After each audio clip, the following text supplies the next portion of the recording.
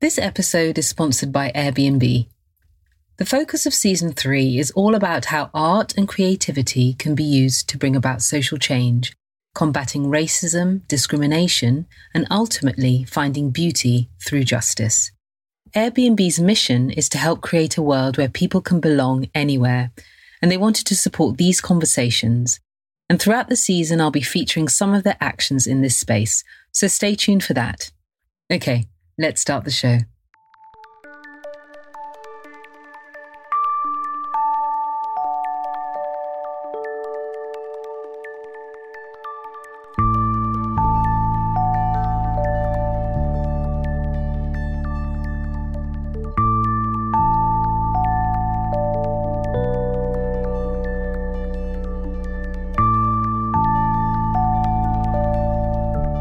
I'm Mat Sadiso, a musician, songwriter, producer and composer. I also teach. I'm fascinated by process, how we make what we make, why we make what we make. As a musician, I'm always learning from and inspired by other creatives, other musicians, artists, the arts itself, people. In short, life all inform the music I make. And I think that learning from others enriches not only our own art, but the arts. And why holding up the ladder? Well, because we're all trying to get somewhere, and I think we build something stronger if we help each other, if we hold up the ladder rather than pull it up from under us as we climb. I'll be talking to all kinds of creatives about process, lessons learned, things that inspire us, the music we're listening to, what makes us who we are, and the help we've had along the way. So join me as we climb, holding up the ladder. Very few, if any, people have any kind of, even a 30-minute class on thinking about buildings and architecture and what it is, and that these things are at some point designed by people, for people, and have been changed and modified by people, for people with certain intentions. And that sounds sort of blindingly obvious, but I think it's easy to forget it when we're surrounded by buildings and these things which are designed for certain reasons. I'm surrounded by them all day, every day, and they shape how we live and how we relate to each other and the quality of our lives. What do you think of when you think of shelter? Have you even thought about what it means or what it's meant to do? Is it just something that provides immediate protection from the elements? And what about architecture? Is architecture about buildings that we find aesthetically pleasing or not? And is there a difference between the two? These are questions that I'd never really considered until I spoke with my guest today, architect, academic, and award-winning filmmaker, Dr. Mark Breeze. A building, which is something we inhabit, but also a building which is part of a context, part of a community. It's not just sort of floating in space. It's somewhere. It's around. It has an environmental relationship with nature. It has a relationship to movement in a city or in the countryside. It has a relationship to existing infrastructures, all these complex things. It has a political relationship, an economic, a social, cultural relationship. Dr. Mark Breeze is a Harvard-trained licensed architect and a Cambridge-based academic who completed his postdoctoral research at the University of Oxford Refugee Studies Centre. His design, research, teaching and creative practice explores the theories and practices of sustainable shelter, and one of the ways he does this is through his design research collaborative, Spatial Realities. He is also board director of the American Institute of Architects. To read Mark's full bio, head to the link in the podcast blurb. We talk about the role of architecture and how much it impacts our daily lives. For example, did you know that architecture is responsible for 40% of the world's CO2 emissions? Talking to Mark, I realised that architecture isn't really about buildings, but about creating space that allows for the intangible things: care, safety, privacy, collaboration, our culturally specific needs, not just about bricks and mortar. Architecture has to be for all of us. It has to work for people who live around it, as well as those who live or work in it, as well as the sort of bigger picture environmental impacts of it. The United Nations High Commission for Refugees reported that at the end of 2020, 82.4 million people worldwide were forcibly displaced. The UNHCR does break down this figure into people who are internally displaced, asylum seekers, refugees that come under their mandate, but it's a lot of people who aren't in their own homes. Which gets us talking about the importance of shelter and the work that Mark does in this area. We talk about his documentary film, Shelter Without Shelter, the closing film at London's Architecture Festival in June of this year. A film that looked at the range of sheltering responses after the 2015 surge in migrants out of Syria, which again leads us to the question of what is shelter? And as Mark says, what is it supposed to do? How do you classify safety in a way that's culturally and socially specific? How do you classify privacy in a socially, culturally specific way? If there's certain also gender divisions, how do you define community? How do you define that ability to sort of build community and socialize? How do you define these sort of healthy elements? At what point is it unhealthy and healthy? That ability to control how you cook, how you eat, and to build a life. For example, have you ever thought about the uses of tarpaulin? It works as a short-term solution, but how does it work at keeping a space cool and ventilated or keeping a space dry? Many of these temporary solutions come with a tarpaulin floor, and a tarpaulin is one of the most amazing materials when you're trying to find shelter. You can drape it, you can put it between things, you can put it on a surface, but then has water on it. It then, it's not really a floor you can easily sit on and use in that way. It can get punctured. It doesn't really provide warmth. So just thinking about how you can have a kind of more sealed, insulated flooring. And so there's some interesting developments in that. Talking with Mark reminded me why I love doing this podcast and why I love processes. Not only because I was exposed to something new, but I was exposed to a new way of thinking. And in it all, we do talk about music. Dr. Mark Breeze, thank you so much for joining me today. Thank you so much for having me, Matsy. It's a real pleasure to be here with you, and thanks for the invite. Yeah. So you have so many qualifications. I'm going to just do an overview, like Harvard-trained licensed architect, Cambridge-based academic, did your postdoc research at the University of Oxford Refugee Study Centre. You are board director for the American Institute of Architects. You formed this collaborative design research practice, Spatial Realities. You're founding chair of the Sustainable Shelter Group. You make films. When do you have time to sleep?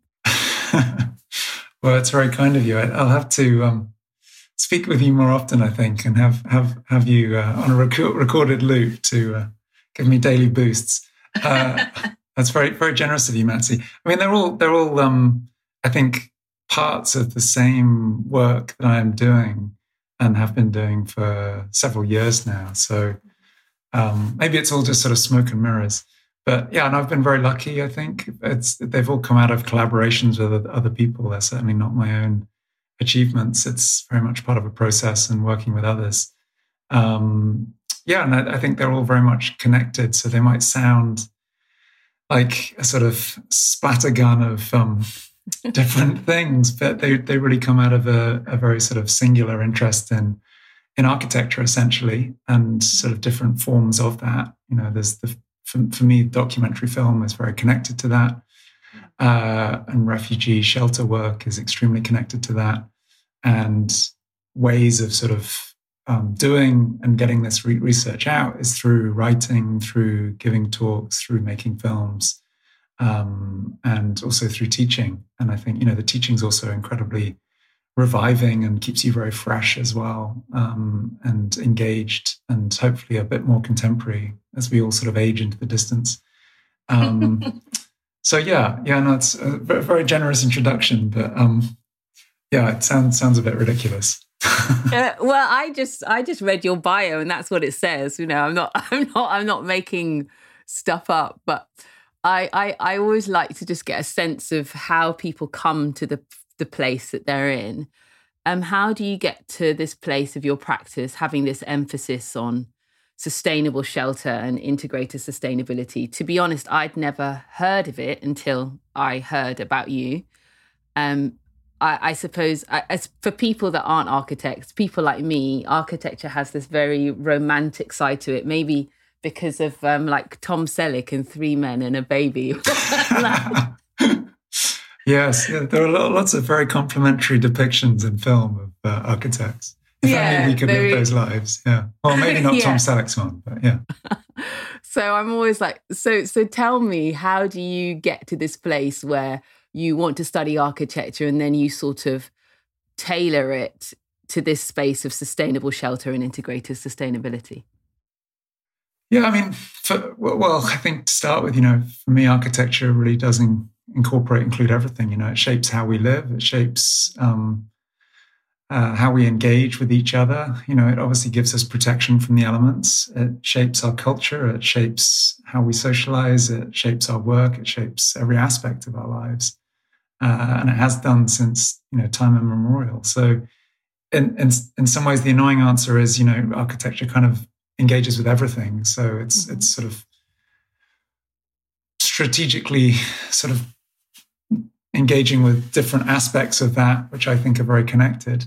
I mean, the word sustainability, I think we have to be quite careful of, and I'm always hesitant to use it, but I do use it because particularly in this day and age, it can come to mean everything and nothing. Yeah.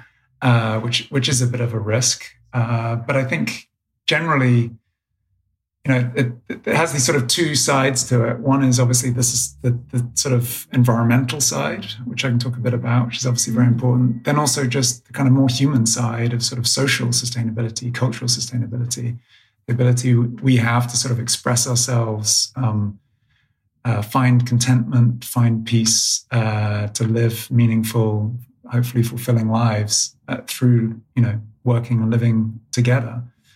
Forming communities and being engaged in society and culture.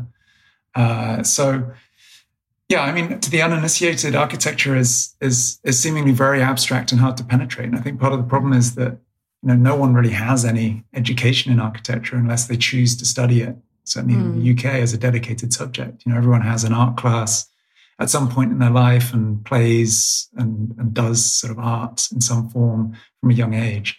But very few, if any, people have any kind of, even a 30-minute class on thinking about buildings and architecture and what it is, and that these things are at some point designed by people, for people, and have been changed and modified by people, for people with certain intentions.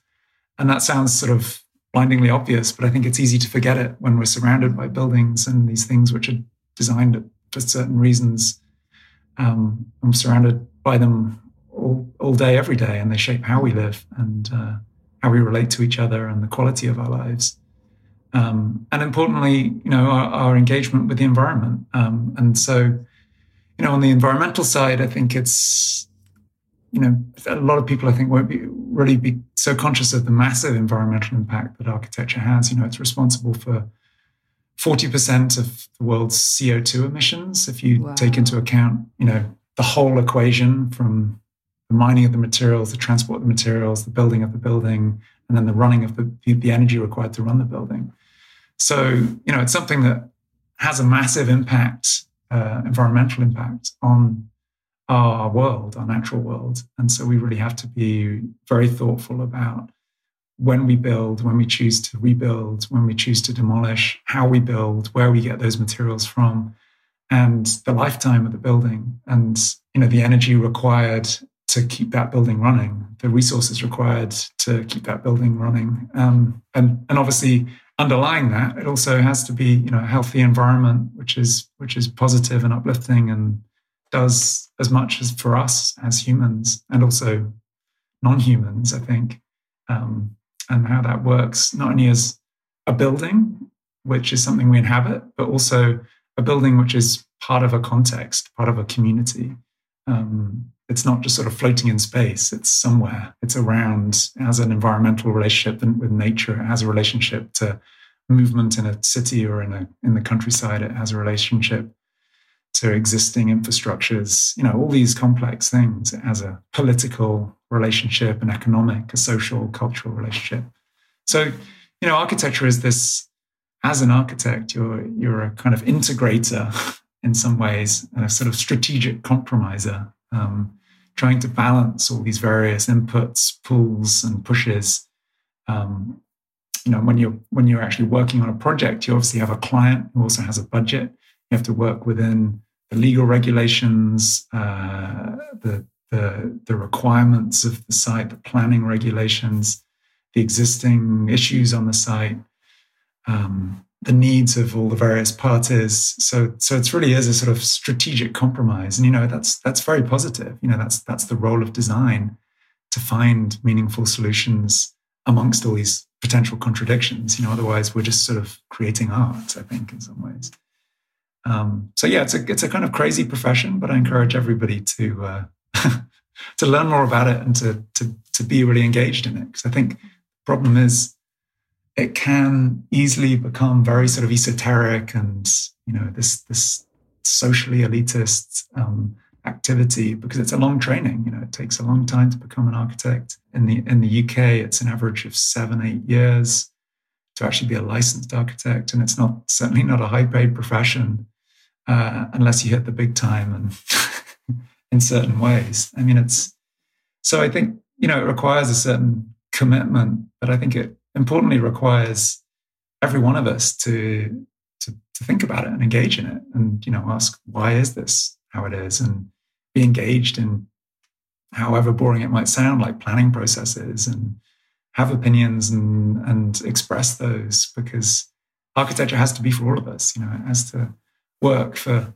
people who live around it, as well as those who live, work in it, as well as obviously the sort of bigger picture environmental impacts of it.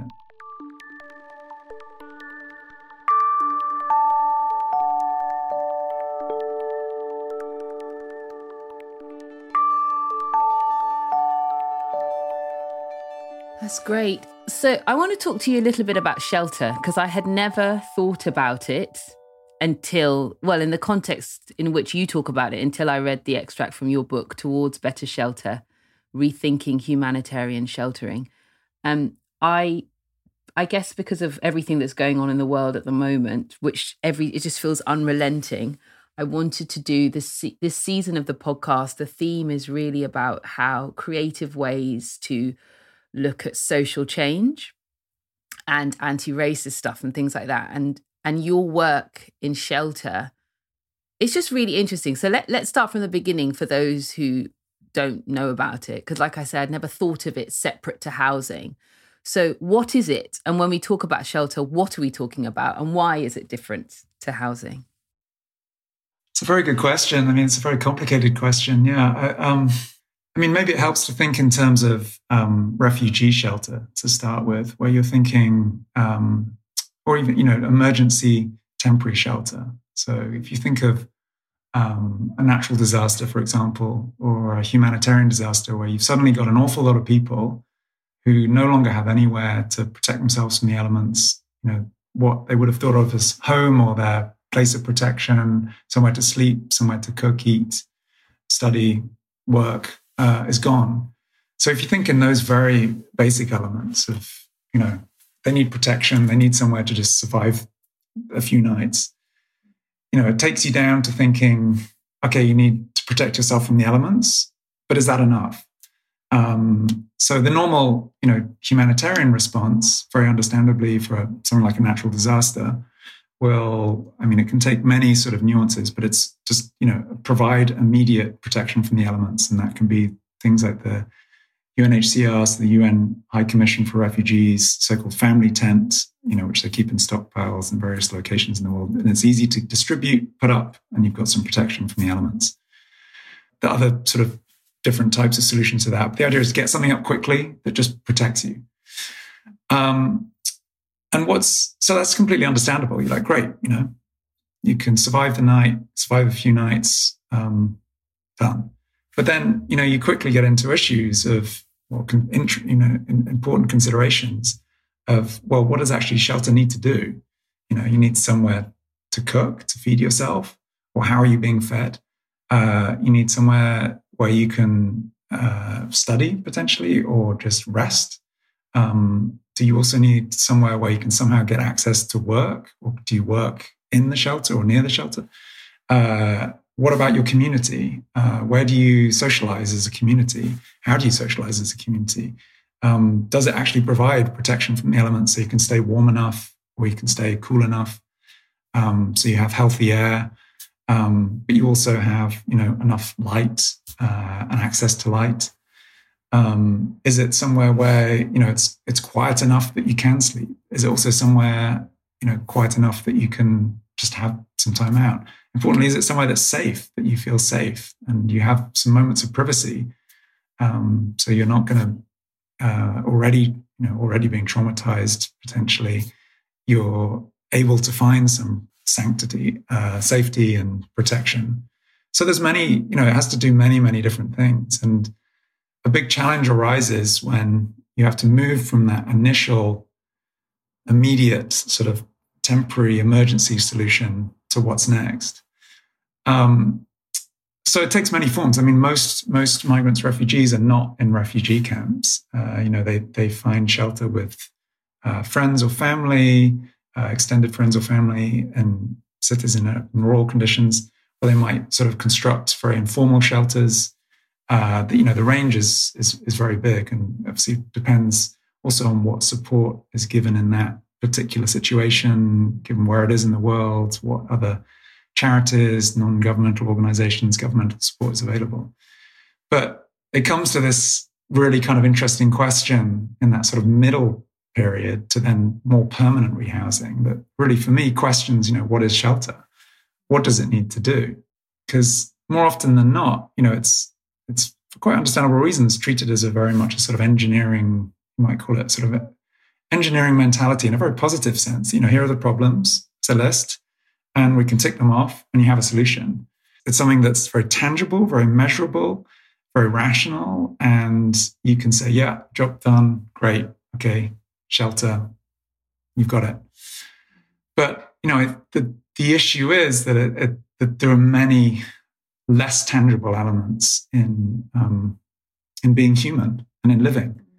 That ability to socialize, the ability for community, the realities of actually making sure you remain healthy, that you have the ability to access some kind of meaningful engagement or work, very complicated issues which are tied in with a lot of policy issues, legal issues, particularly if you're claiming asylum and such.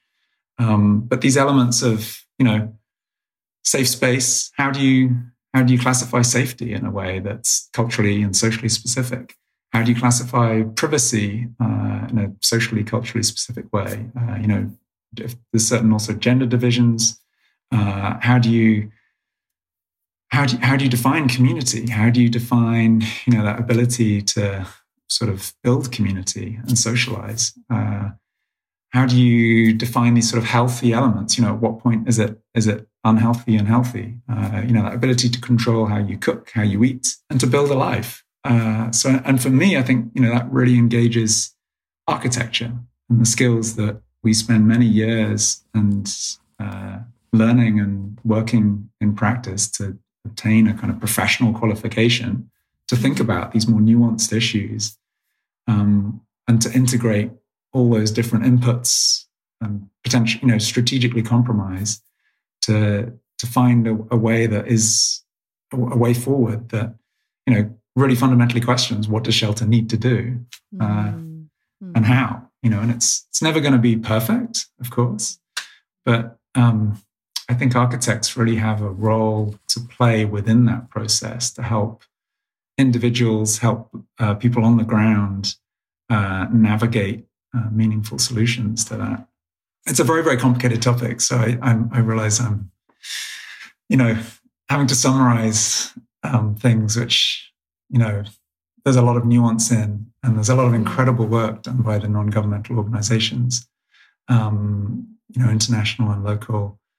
And, that's certainly not to be undervalued, but I think there is a role, there's a bigger role for architects' sort of strategic thinking within that. Because ultimately, shelter is the essence of architecture, providing shelter.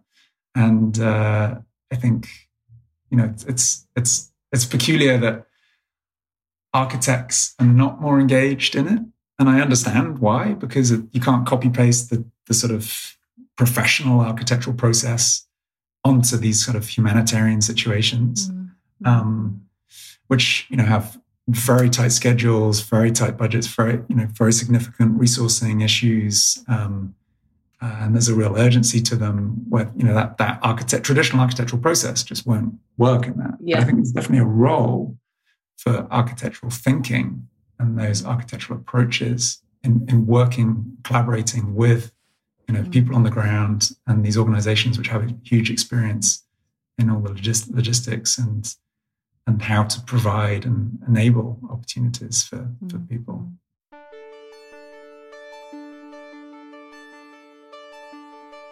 This season, you've been hearing stories of people who are using their art and or creativity to respond to social issues.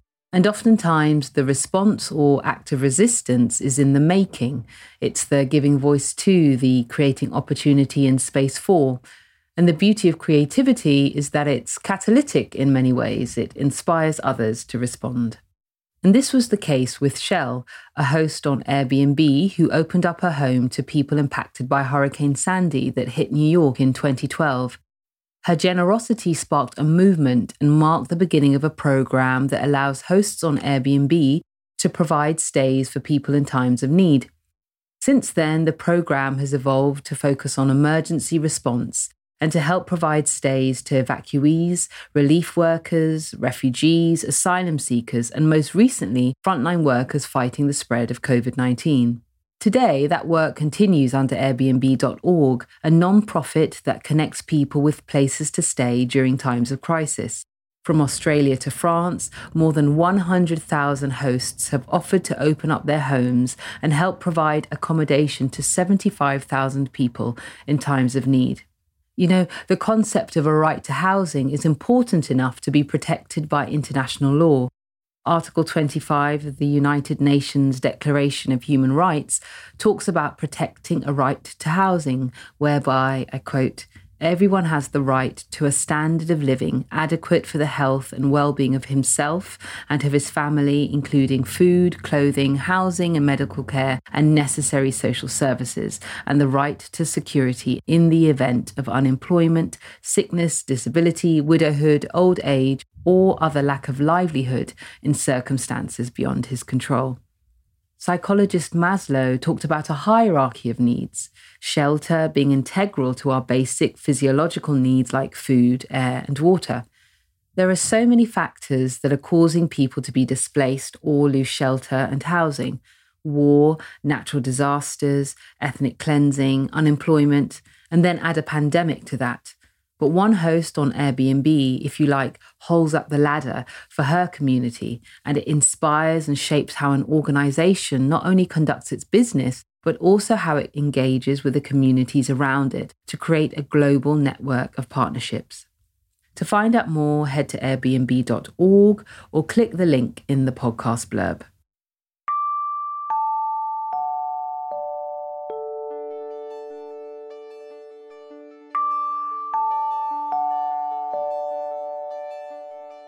I'm listening to you talk and a couple of things come to mind.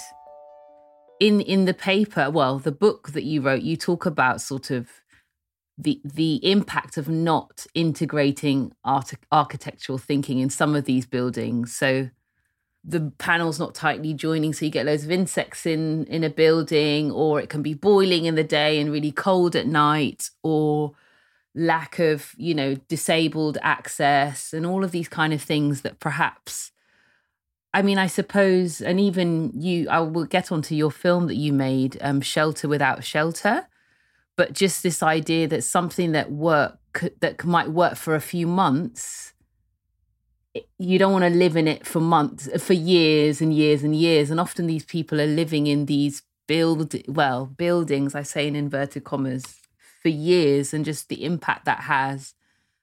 And just even what you're talking about building community and building a life, and how do you do that when that's how you're living, Yeah, exactly. And I think, a lot of the solutions are understandably extremely practical, because you have to have issues of, being able to assemble it quickly, being able to get it to the relevant site quickly. So there are a lot of challenging inputs in making an effective shelter. But I think that the risk is that sometimes, or perhaps often, these small differences, small, what I'd say are design issues, can make a massive difference on the ground. There's this, for example, having a kind of floor, which, many of these temporary solutions come with a tarpaulin floor. And a tarpaulin is one of the most amazing materials when you're, trying to find shelter. You can drape it, you can put it between things, you can put it on a surface, but then has water on it. It then, it's not really a floor you can easily sit on and use in that way. It can get punctured. It doesn't really provide warmth. So, just thinking about how you can have a kind of more sealed, insulated flooring. And so there's some interesting developments in that. Thinking about the access to light and air, is it that you have to, you in order to get light, you also have to have air? How do you have that? How do you control that? How can you control just a little sense of privacy in it? How can you have somewhere to sit? These simple things that I think are design issues, that are small things that can make a huge difference. Mm-hmm. And it's funny because when I was reading the extract and just watching some of your film, I kept thinking about when I was studying law. I did this master's on sort of human rights law, but I remember reading this Indian Supreme Court judgment, and they were talking about, everybody has the right to life, but we also, within the concept of the right to life, is a right to a quality of life. Yes. It's not just existing. And you say somewhere that, part of, it's not just about providing basic protection from the elements, but you say enabling life to thrive. And I'm just sort of thinking about it in the time that we're in, and people that aren't architects, but people who are just, like me, we're just people living our lives. How do we become part of this thing of really being aware? I'm rambling, but I'm very aware that all our lives affect each other. And the world, particularly at the moment, I feel like we can't deny that's a reality. That just because I live in a house, it doesn't. There is, I guess, a civic global sense of a global human community, and that how I live my life does impact somebody else. Do you know what I mean? And how do we think about shelter within this context that my life affects yours and vice versa? Yeah, I feel like I'm rambling, but maybe you can sort of not rambling half as much as me. Yeah, I mean, maybe one way to talk about that is through this very interesting example came across in the research we're doing and looking at migrant shelter across Europe and the Middle East. Mm-hmm. This fantastic project in Vienna, where for a range of sort of historical reasons, they built an awful lot of office buildings in the 1980s in Vienna. So when they had a real influx of a lot of refugees post 2015 from the so-called sort of summer of migration from Syria, they were housing them in office buildings, which you can imagine are not really set up for living. Even sort of toilet facilities, wash facilities, and then you get into sort of fire regulations, and let alone actually, cooking, eating, food serving, all these other issues. So this local significant charity, Caritas,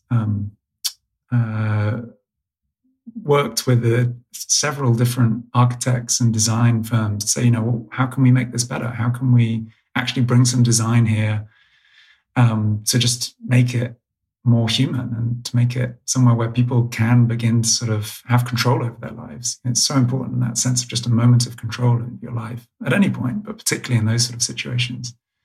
And so the solutions that came out, really showed the power of design at very, very little cost and the massive sort of positive impacts of that. One of the most, I think, impactful of them, I mean, there was some really, really interesting solutions from, just taking old garden umbrellas and some, I forgot what it was exactly, a sort of, I think they worked with some of the refugees who were knitting as well to create sort of hangings as well. But through creating these umbrella-like objects with hangings, you could kind of create kind of little private areas where you could just, be with your kid, or you could have some privacy, or you could enclose your bed a bit. You could just have your own stuff in your own corner, or have a kind of more private conversation with someone. Small things like that.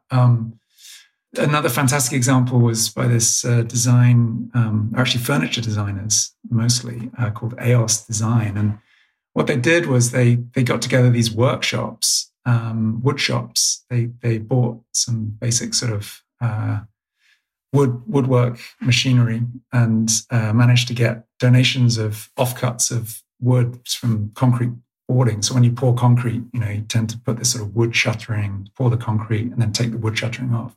And they were just discarding this wood, and they were like, yeah, you can have this, use it. And so they created these, what they called social furniture workshops, which was, an amazing undertaking, because it meant that people could not only get out and do something very practical, learn new skills or use skills they already had. They got to meet other refugees and migrants. But, significantly, because the EOS, this furniture design firm, created this sort of manual of, how to make a simple chair, a simple table, a simple stool, a simple side table, or a little cabinet. They could make these bits of furniture which could have a huge impact on day-to-day life for migrants, whether they're in temporary housing or even when they get asylum and actually have somewhere to live. Because in the Viennese context, if you get asylum and you're allocated somewhere to live, it doesn't come with furniture. So you just have an empty flat.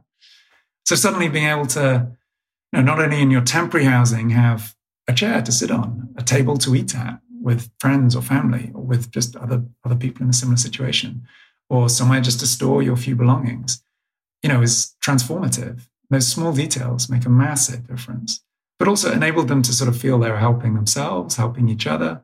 And there's huge demand outside of the refugee migrant community for them. But I mean, that process where you can, people could get out and work together and be in a different situation, be in a different environment, meet other people, as well as the benefits of the actual things produced. A wonderful, wonderful project, and really shows the power of and the importance of community, the power and importance of collaboration, and and really significant role that strategic design can play.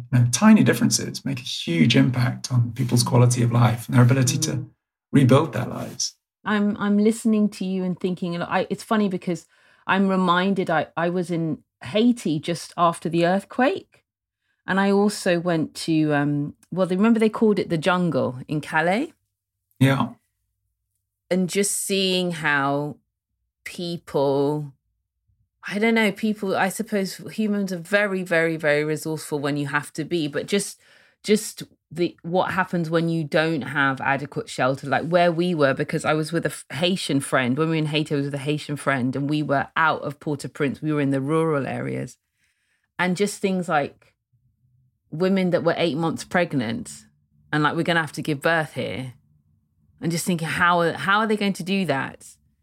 And yeah, it's just, like I said, I think it's just realizing how important shelter is. And the stuff that you're doing is making me think about housing and shelter and all these things in a way that I'd never thought about before. And how things that I guess we take for granted, if you have it, you're like, these are really, really serious things, not having proper clean water, or just because when we were in Haiti, like when it rained and just what that does when it rains and the impact, and then cholera and all of these things that happen is, yeah. But let's talk about your film, Shelter Without Shelter, where it's like what I also find really interesting is this sort of intersection between filmmaking and architecture and the stuff that you're doing around that. But you made this 6-part documentary about forced migrants and how they sheltered, across Europe. You mentioned the Vienna example, but I know there was people in Athens, and so tell me about this film, how you came to make it, and what's happening with it.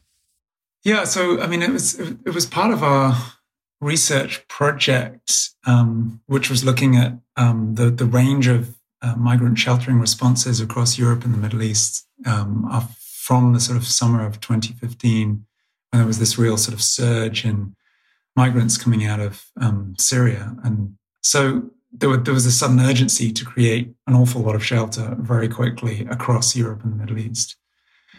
So initially, I work in documentary film as part of my sort of practice. So we knew we wanted to kind of use film as a way of getting this research and some of the sort of arguments out there, because we're conscious that academia can be quite inward looking at times, and the products of a lot of academic research is academic papers that are read by other academics and perhaps aren't always the most lively, easily accessible reads. So it sort of started as part of that process of thinking, how can we actually convey this research as we're doing it? But it quickly became a kind of form of research as well, I think, which surprised both me and my colleague Tom, who's based at the Refugee Study Centre at Oxford. And we soon realized it was taking on a kind of very central role in the project. It was very much the process of doing the research through making the film was extremely interesting, extremely helpful for us in how we were thinking about what we were seeing, but also in enabling, I think, a broader array of people to talk about their experiences and to have those documented.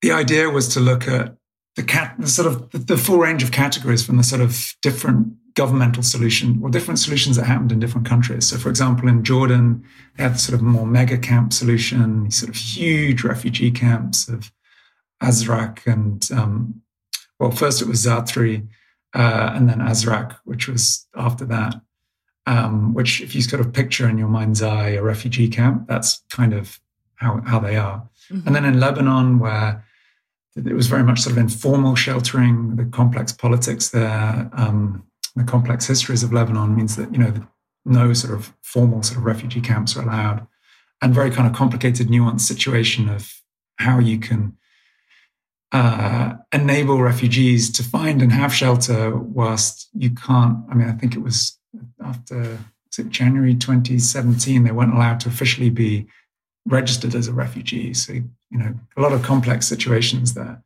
And so how sheltering was created and found when it had to be very informal by nature, whether it's through squatting or whether it's through, building your own sort of shelter in certain situations, or finding shelter with friends and family. To then, at the entry point of Europe, which was often Greece, looking at some of the solutions there, we're particularly interested in the squats, which have existed for a long time in Athens, and were extremely welcoming to refugees, just because that's part of their ethos against the ownership of private property, and provided some really incredible sort of solutions in many ways, or some opportunities for communal sheltering in Athens. I mean, certainly not without their problems. And at the same time, the Greek government was creating a lot of more formal refugee, I think, calling them camps is maybe a bit much, but, these sort of structured refugee shelters particularly in old naval areas, naval yards around Greece, which were normally in sort of peri-urban outside the cities, whereas the squats were in Athens. So looking at that, and then all the way to solutions in France or Germany. So in Germany, there was, we ended up being particularly focused in Berlin, where there was a lot of reuse of existing infrastructure, existing buildings, whether it was, housing refugees in the formerly closed down International Conference Center, or in the former airport, in Tempelhof Airport in Berlin, to old cigar factories, to the former Secret Service headquarters in East Berlin, incredible range of buildings, which they were just very understandably, they had that space, they needed to shelter people quickly.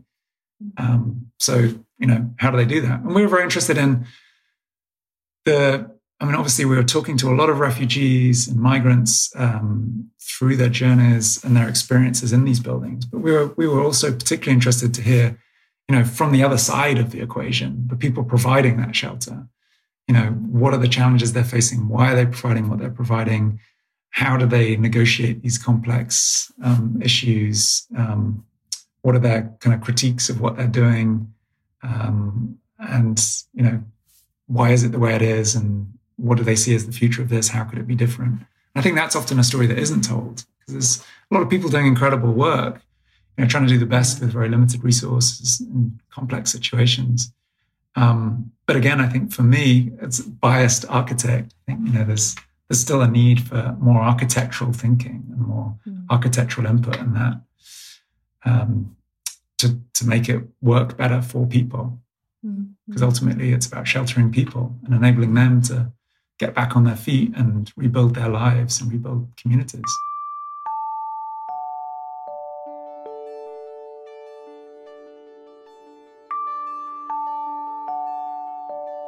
And so this you did over 3 years from 2015. So you finished around 2018. So where are we now with it? And are there any updates? Have things changed? Because, it's about if you finish in 2018, you've had about 3 years since you... You mean with the film? Yeah, and just even with the people that you were filming and the organizations that you connected with. Yeah, I mean, it's funny now because the film is in some ways a kind of historical document. A lot of these shelters don't exist anymore. Right. A lot of people have been granted asylum. The situation's changed quite a lot on the ground.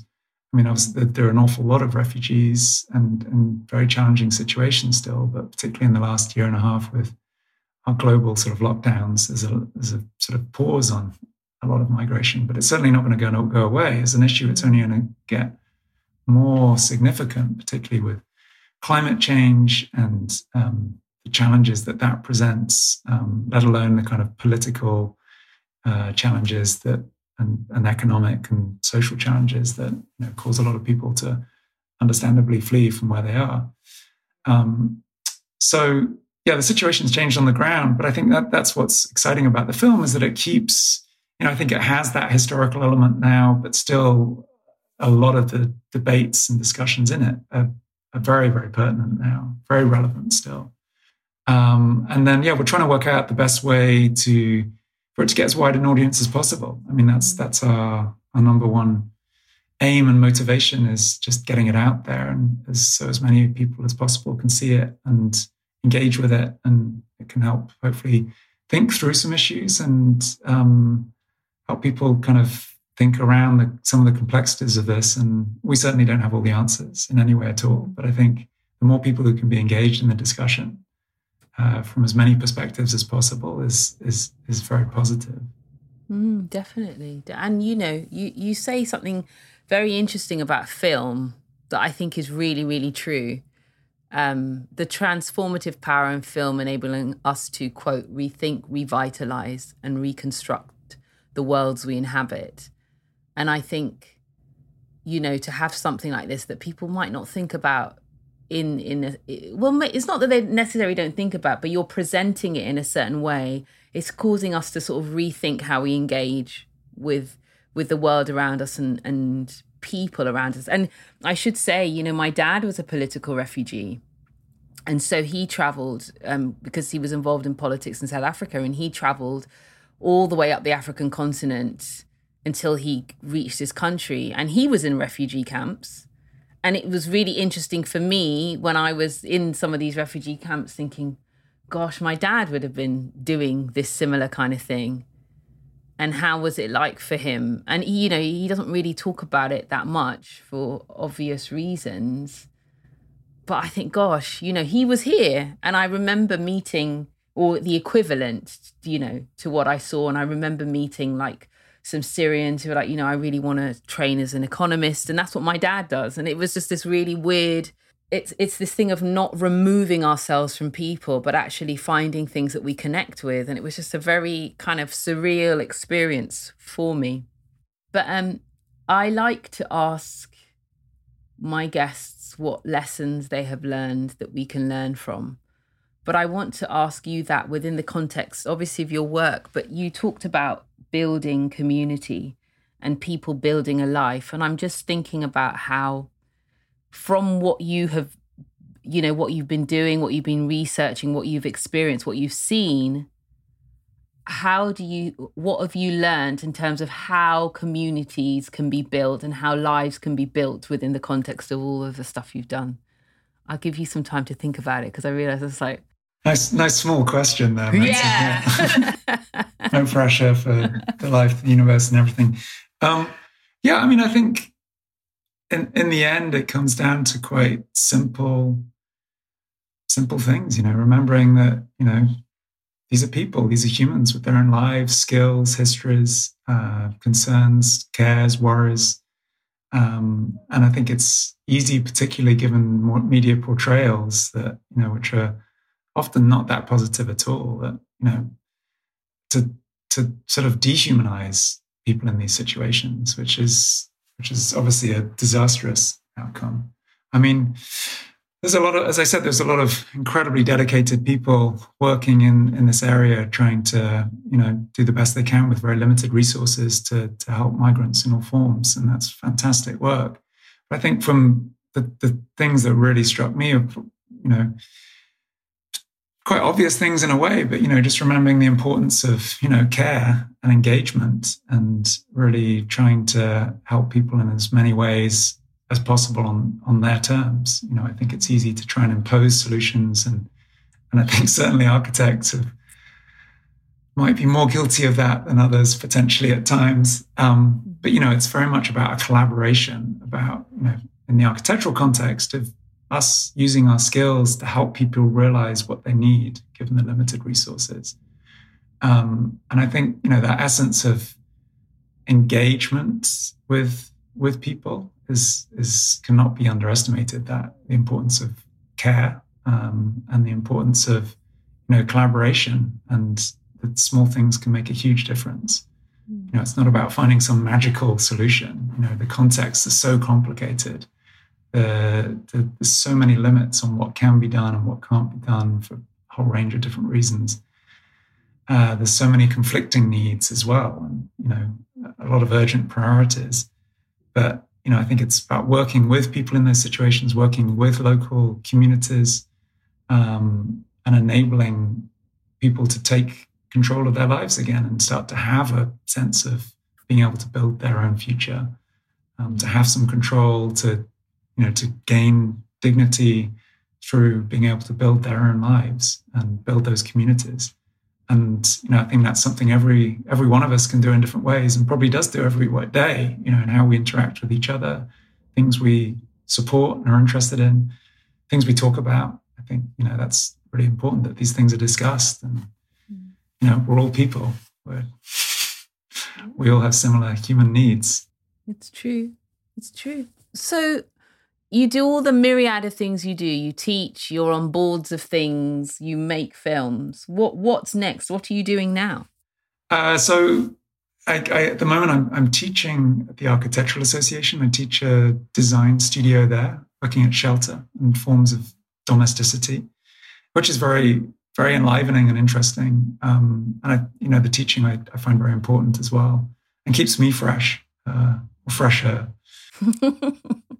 And it's very inspiring working with the students and with my colleague there, Katie Casabalas, and helping, it's really trying to think through what can architecture do, and ultimately what is architecture, what does it need to do, what can it do, what can it enable, what are its limits, what can it not do.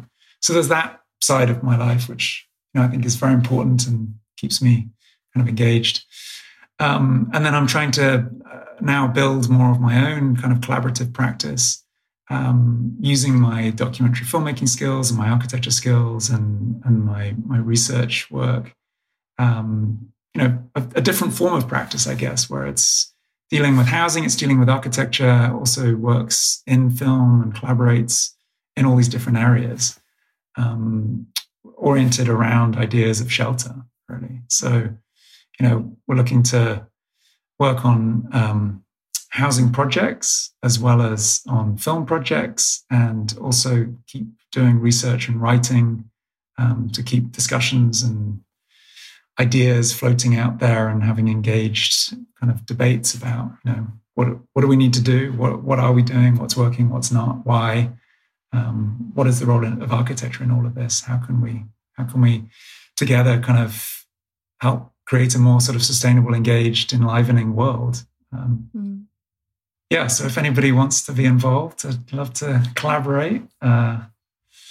It's slowly getting some projects together, and I'm excited. It should be a lot of fun, hopefully. Yeah, it sounds like it. Well, you should. I can make some music for your spaces. I don't know how that works, but I'm sure. Like, I know a guy who does music for architecture. So his brother is David Ajayi, and he does all this music. I don't fully know what he does, but I know he sort of incorporates music in an architectural context. But I can make music for your buildings so that they just have a certain soundscape when you walk in. Sound is really, I think it's often not considered, and it's really important. Noise, sound, control of that, very, very important. And music, obviously, is foundational for us as humans. So. Exactly. Well, my last question, the question I ask everybody, what music are you listening to?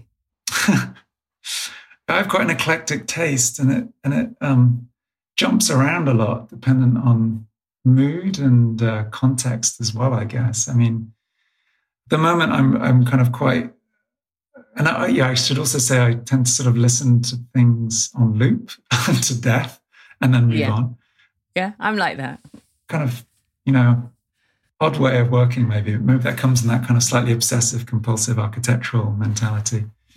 But yeah, no, at the moment, I'm really enjoying Candy Walls by Trust. It's really fascinating voice that the lead singer has, and I just really like the rhythms, and I really like the kind of feel of it. But yeah, I mean, I jump between classical, between bad 90s trance to like some cheesy stuff. Well, probably 90s trance is quite cheesy, but I'd say I have quite an eclectic taste. Nice. Well, I always ask people because, well, first of all, because I'm a musician, but second of all, because I really like discovering new music. And I think people should listen to what they like to listen to. And I've never heard of Candy Wall by Trust. Is that a band or a person? Yeah, that's a band. I think they call themselves a band. Yeah. Okay. Well, I'm going to check that out. But Dr. Mark Vries. I've had lots of doctors on this, like lots of PhD people on this series. So thank you for sharing with us your process, why you do what you do. I love what you say here. I'm just referring back to your article because this whole podcast is about processes. But you say that architecture does not just involve buildings or even building new objects.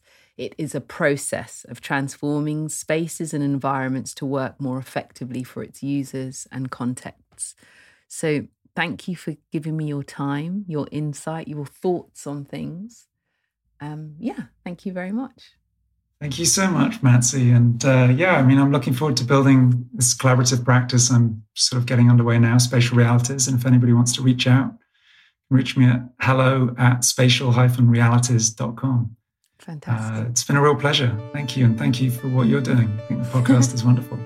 Thank you. Thank you so much to Dr. Mark Vries. If you want to find out more about the work he's doing with Spatial Realities, do get in touch. You can watch the trailer to his film, Shelter Without Shelter, on the film website.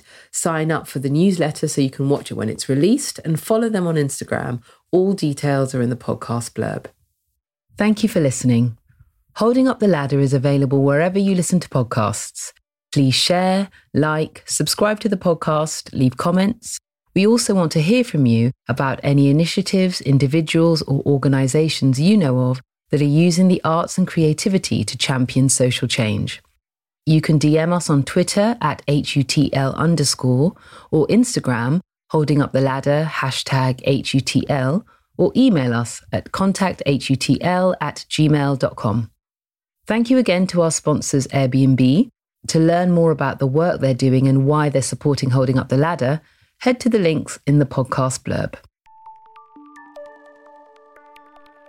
Next week, we resume our regular programming that was scheduled for a few weeks ago. We're talking access, representation, and diversity in the music industry with writer, composer, producer, publisher, and A&R manager Felix Howard. But I'm actually pleasantly surprised that it's 19%. I thought it was way less still. You know, I don't know that a parity is, or a majority even, is possible because of the way that structural racism is set up in the United Kingdom and in America and in Europe, because you're dealing with forces that are much bigger than the music business.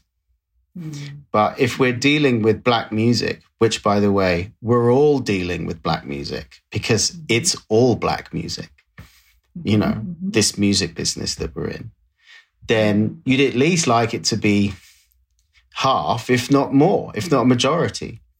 But I don't know that kids who are growing up always get presented with the opportunities that they could be in the music business. And that's a shame because we're definitely missing out on some brilliant talent. Until next time.